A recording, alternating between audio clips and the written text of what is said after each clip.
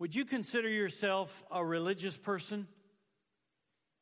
You say, well, I consider my faith in Christ important, so I suppose so. Let me ask the question another way. Would other people consider you a religious person?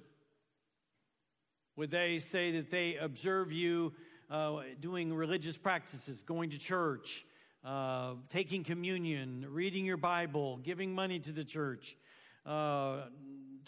trying to avoid tobacco and not drinking too much, not watching certain kinds of movies? Jesus was not religious, nor should we be. Jesus is not a religion, but a relationship. So be Christ-centered, not religion-centered.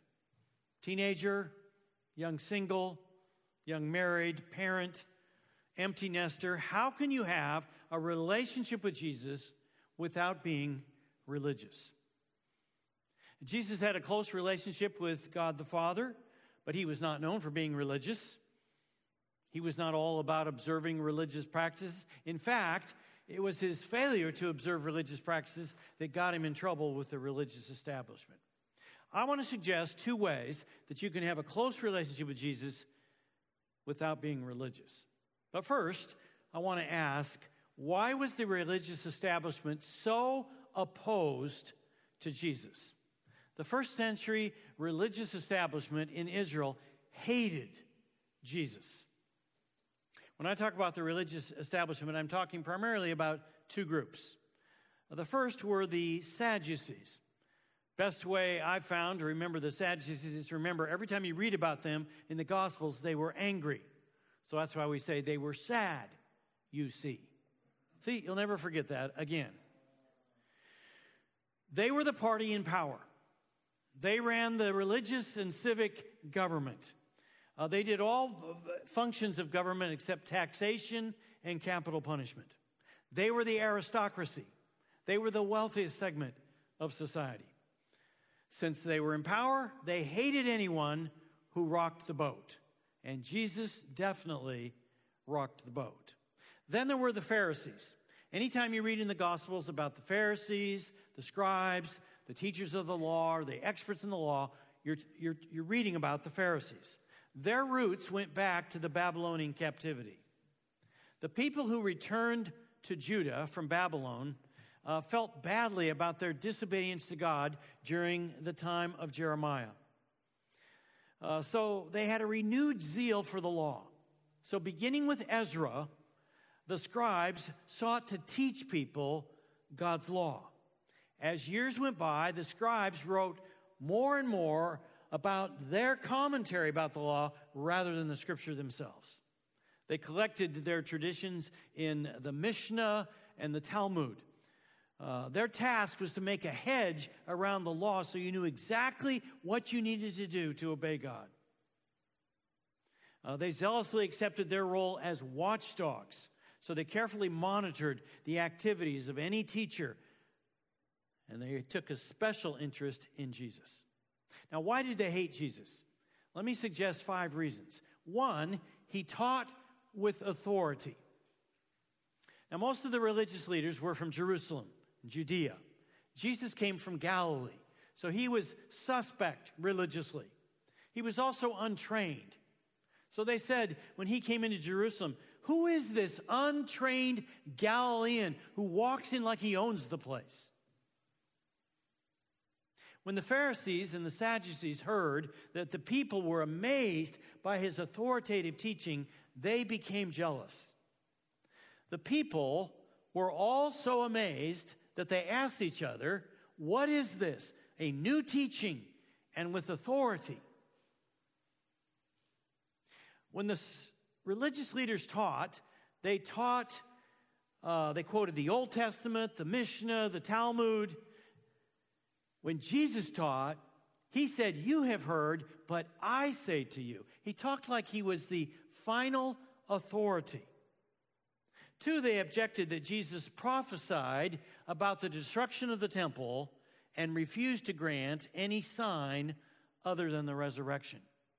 The temple it took them 46 years to build. And Jesus said, the temple's going to be destroyed, and 3 days later I'll raise it up again. They thought, how in the world? They didn't realize that he wasn't talking about the physical brick temple, but the temple of his body, that he was going to die and then 3 days later be raised to life.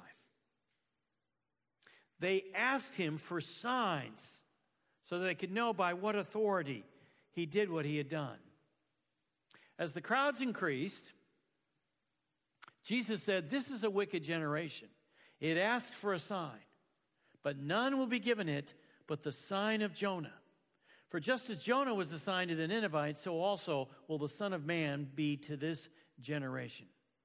So Jonah's sign was he was in the belly of a whale 3 days and 3 nights. Jesus' sign was he would die and be in the grave 3 days and 3 nights. They wanted a sign so they could know who Jesus was. Imagine it. Jesus healed the blind. He raised people from the dead. He cast demons out of people, things that only God could do. Yet they wanted more signs. Jesus refused to give them any other sign except his resurrection, because he knew the state of their heart, that they would never believe. The only sign he would give them was the resurrection. And sure enough, after he was raised from the dead, many of the religious leaders still refused to believe in him. Make sure you're not like them. Maybe you're not a follower of Christ. Possibly you've asked God for a sign so you could know if Jesus really is God's Son. God answers that kind of prayer, but he also knows the state of our heart if we're really serious. He knows whether or not you're playing heads I win, tails you lose, which goes like this. If you pray for God to heal your mother, and then he doesn't, you say, see, I knew there wasn't a God. Or if he does answer your prayer, you say, well, it was just a natural occurrence. He knows that no matter what he does, you'll never believe. So why should he answer your prayer? Here's something that helped me. We say to God, show me and I'll trust you. But God says, no, trust me and I'll show you. If you say to God, if you show me that Jesus is your Son, I promise you that I will follow him the rest of my life. That's giving him your trust ahead of time. If you give me evidence, I will follow you. And he will answer that kind of prayer. 3, it drove them crazy that Jesus claimed to be God or the Son of God.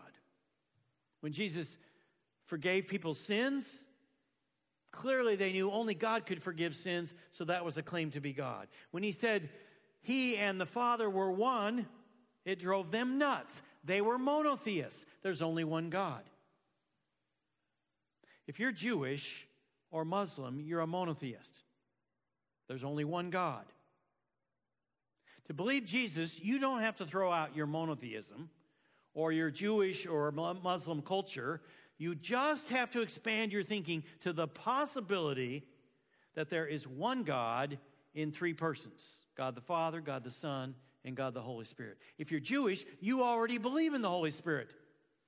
In Genesis, it says the Spirit of God was moving across the waters. In 1 Samuel, it says the Spirit of God came upon King Saul. So it's not a stretch to believe God in 3 persons. 4, it bothered them that Jesus loved people more than their rules. Jesus spent a lot of time with tax collectors, prostitutes, beggars. They loved him. The Pharisees and Sadducees refused to associate with these social undesirables. They couldn't stand it that Jesus put them ahead of their rules. Jesus revered the Old Testament law. What he rejected were the commentaries about the law, the scribal traditions that gradually supplanted the scriptures. For example, Jesus was constantly in hot water with the religious establishment for Sabbath observance. One Sabbath, Jesus was going through the grain fields, and his disciples began to pick some heads of grain. rub them in their hands, and eat the kernels. Some of the Pharisees asked, "Why are you doing what is unlawful on the Sabbath?" Now, the disciples hadn't done anything unlawful. The scriptures cited that a poor person, every so often there'd be a row that was allowed for people in need to come and eat. What you couldn't do is move on to a farm with your combine and take over. The issue for the Pharisees was that this was being done on the Sabbath. Jesus answered them, "Have you never read what David did when he and his companions were hungry? He entered the house of God, and taking the consecrated bread, he ate what is lawful only for priests to eat, and he also gave some to his companions. Then Jesus said to them, 'The Son of Man,'" that's himself, "is Lord of the Sabbath." His point was, if David could take bread that was reserved for the priests and give it to his soldiers, since Jesus was greater, he called himself Lord of the Sabbath. That's a name for God in the Old Testament. He could certainly do that for his disciples. Since he's the Lord who created the Sabbath, he decides what can be done on the Sabbath. Well, his disregard for their rules drove them bonkers. On another Sabbath, he went into the synagogue and was teaching, and a man was there whose right hand was shriveled. The Pharisees and the teachers of the law were looking for a reason to accuse Jesus. Then Jesus said to them, "I ask you, which is lawful on the Sabbath, to do good or to do evil, to save life or to destroy it?" He looked around at them all, and they were silent, and said to the man, "Stretch out your hand." He did so, and his hand was completely restored. When Jesus saw this man with a shriveled hand, he had compassion on him. It didn't matter to Jesus what day of the week it was. He wanted to heal the man, do what was best for him. The religious leaders didn't give a whit about this man. They just wanted Jesus to adhere to their religious rules.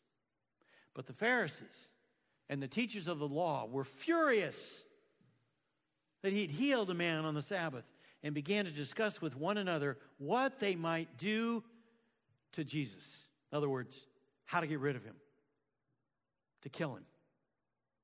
They heaped the Sabbath with so many rules of what a person could do that they lost love for people.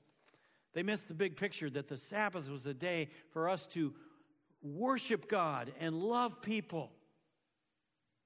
They turned the Sabbath into a day of bondage. For example, the scribes taught that if one of your animals fell into a pit on the Sabbath, you couldn't pull the animal out. However, you could put food in the hole, and you could put pillows in the hole so maybe your animal could crawl out. They taught that if a fire broke out in your house on the Sabbath, you couldn't carry anything out. But you could put as many clothes as you could get on and then walk out. Then you could strip down and come back in and put as many more as you could get on and walk out again. And you could invite as many friends as you had to come and do the same thing. They turned the Sabbath into this whole maze of rules and loopholes of what you could do. That's why Jesus called the religious leaders blind guides, hypocrites, snakes, sons of hell, and whitewashed tombs. No wonder they hated him. Finally, the religious establishment hated Jesus, and this is what ultimately got him killed, because he rocked the boat politically. Mark concludes the same story of Jesus healing a man with a shriveled hand on the Sabbath with this fascinating tidbit. Then the Pharisees went out and began to plot with the Herodians how they might kill Jesus. The Herodians were followers of Herod. He was a wicked king. They represented the antithesis of everything the Pharisees stood for. Purity of faith was no concern to the Herodians. All they cared about was staying good, in good grace with the Romans and keeping Herod in power. The Pharisees stood for the purity of the Israelite faith against the encroachments of modern Greek and Roman thought. For the Pharisees to join forces with the Herodians was a vulgar compromise. And that's precisely the point. They would stop at nothing to get rid of Jesus, even if it meant consorting with the Herodians.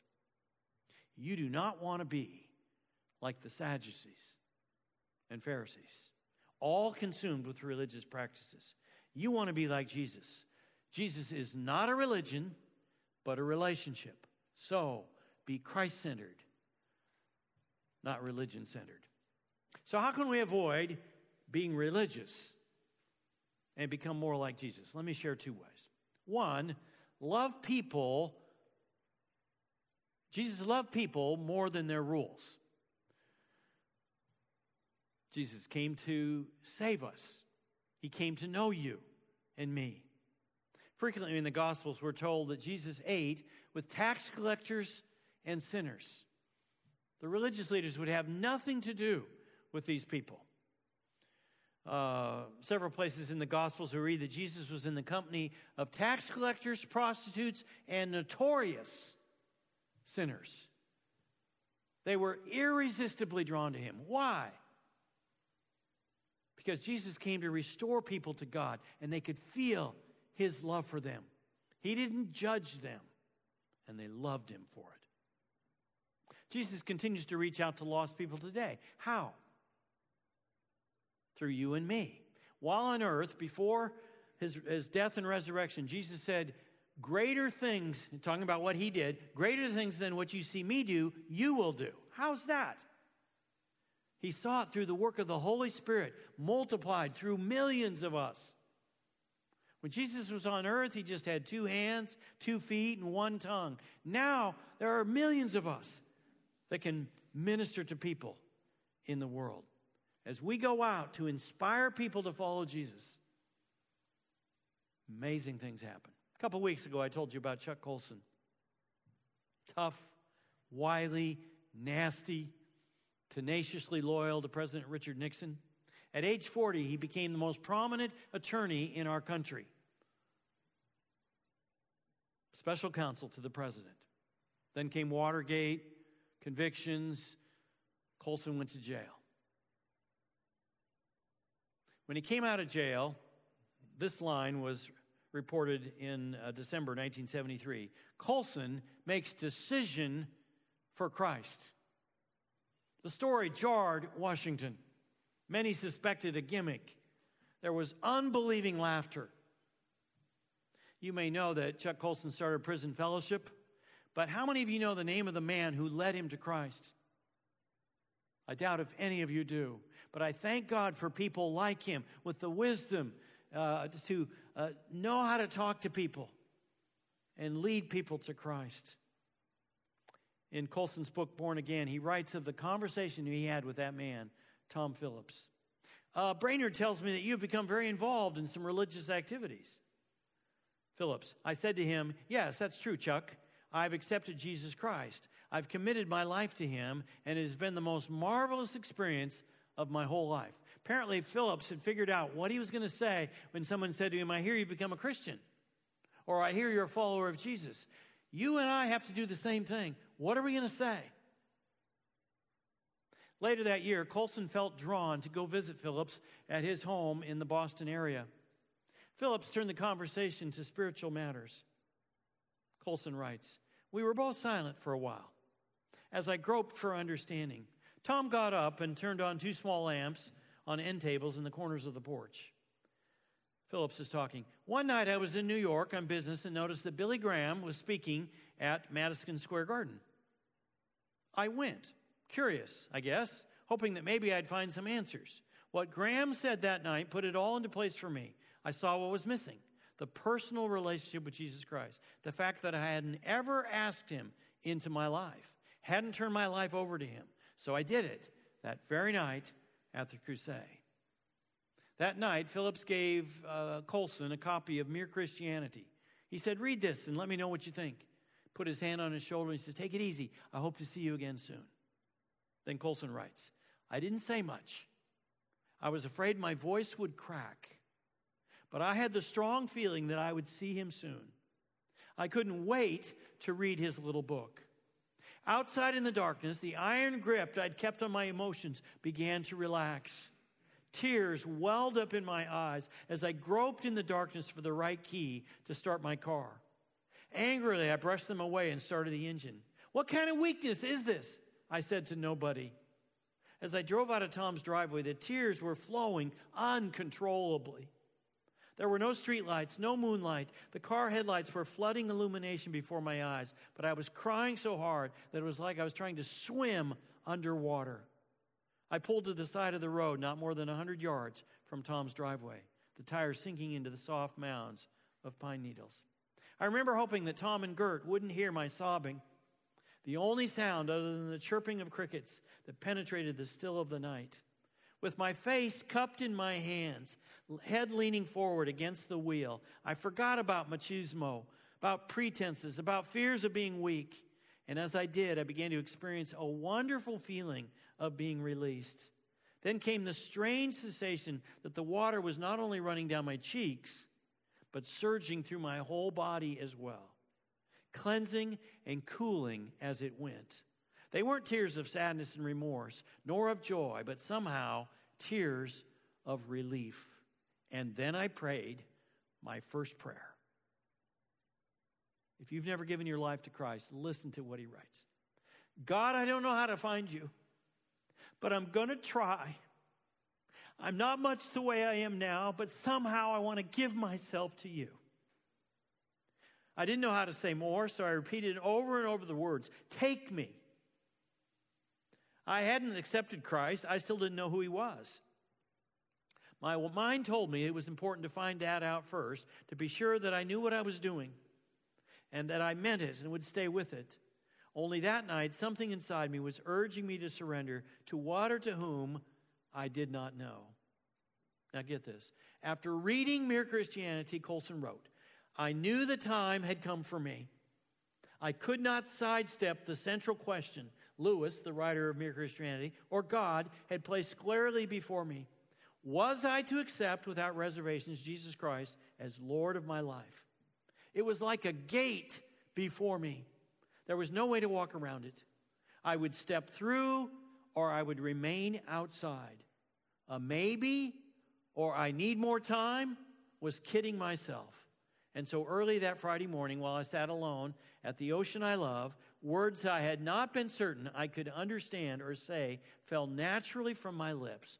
Lord Jesus, I believe you. I accept you. Please come into my life. I commit it to you. Through the low-keyed, faithful witness of Tom Phillips, Chuck Colson came to Christ. Then through his ministry in prisons, thousands of others have come to Christ. If you're faithful to that family member or friend in your life who doesn't know Christ and are able to bring them to Christ, who knows what impact they will have on other people. When we love other people, no matter how far they seem from Christ, big things happen. For people are attracted to Jesus. They're not attracted to rules. Stay away from the rules. And that leads to my second point. Be Christ-centered, not rule-centered, in your attempts to know and please God. Am I suggesting we no longer need any rules for appropriate behavior? No. But we must also always stay Christ-centered in our approach to rules. As we make our choices, the best questions to ask are, what did Jesus teach? What would Jesus do? What would Christ want me to do in this situation? Not, what are the rules? St. Augustine said, love God and do as you please. He was right. Love Christ and you can live in freedom. When I went to seminary in Chicago, I became the head leader of a Young Life Club. And Jory my wife became the head girl leader. And we asked her to lead a group of students from Chicago to Young Life's camp in Colorado that summer. I was working here in Portland. And one of the girls that went with her, a girl named Julie, far from God, made no attempt to claim any faith. She knew hardly anything about Christianity.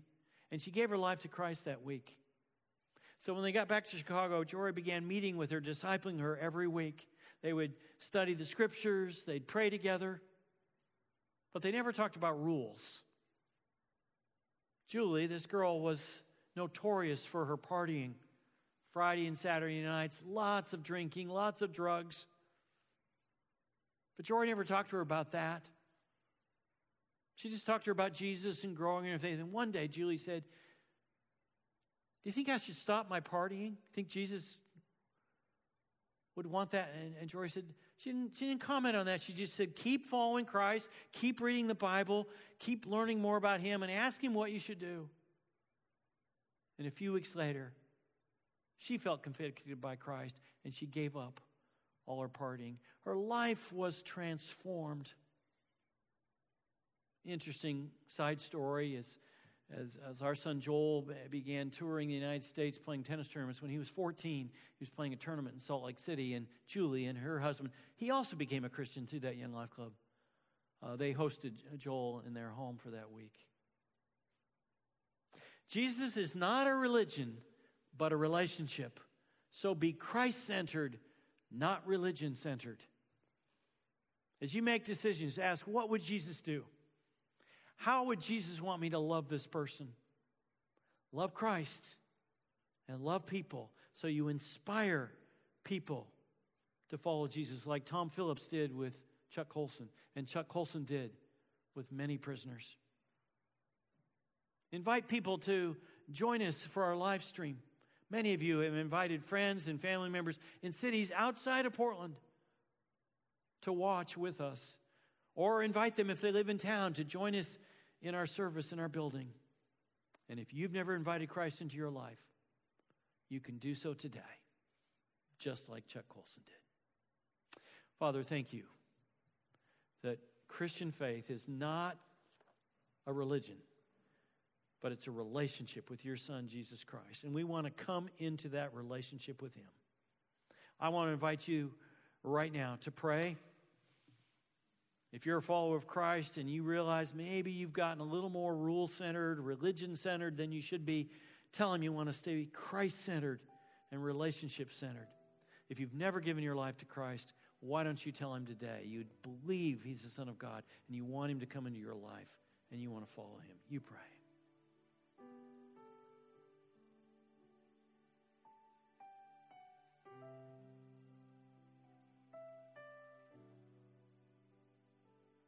Thank you, Lord Jesus, for coming to this world and showing us God, showing us yourself, the Son of God. In Jesus' name we pray.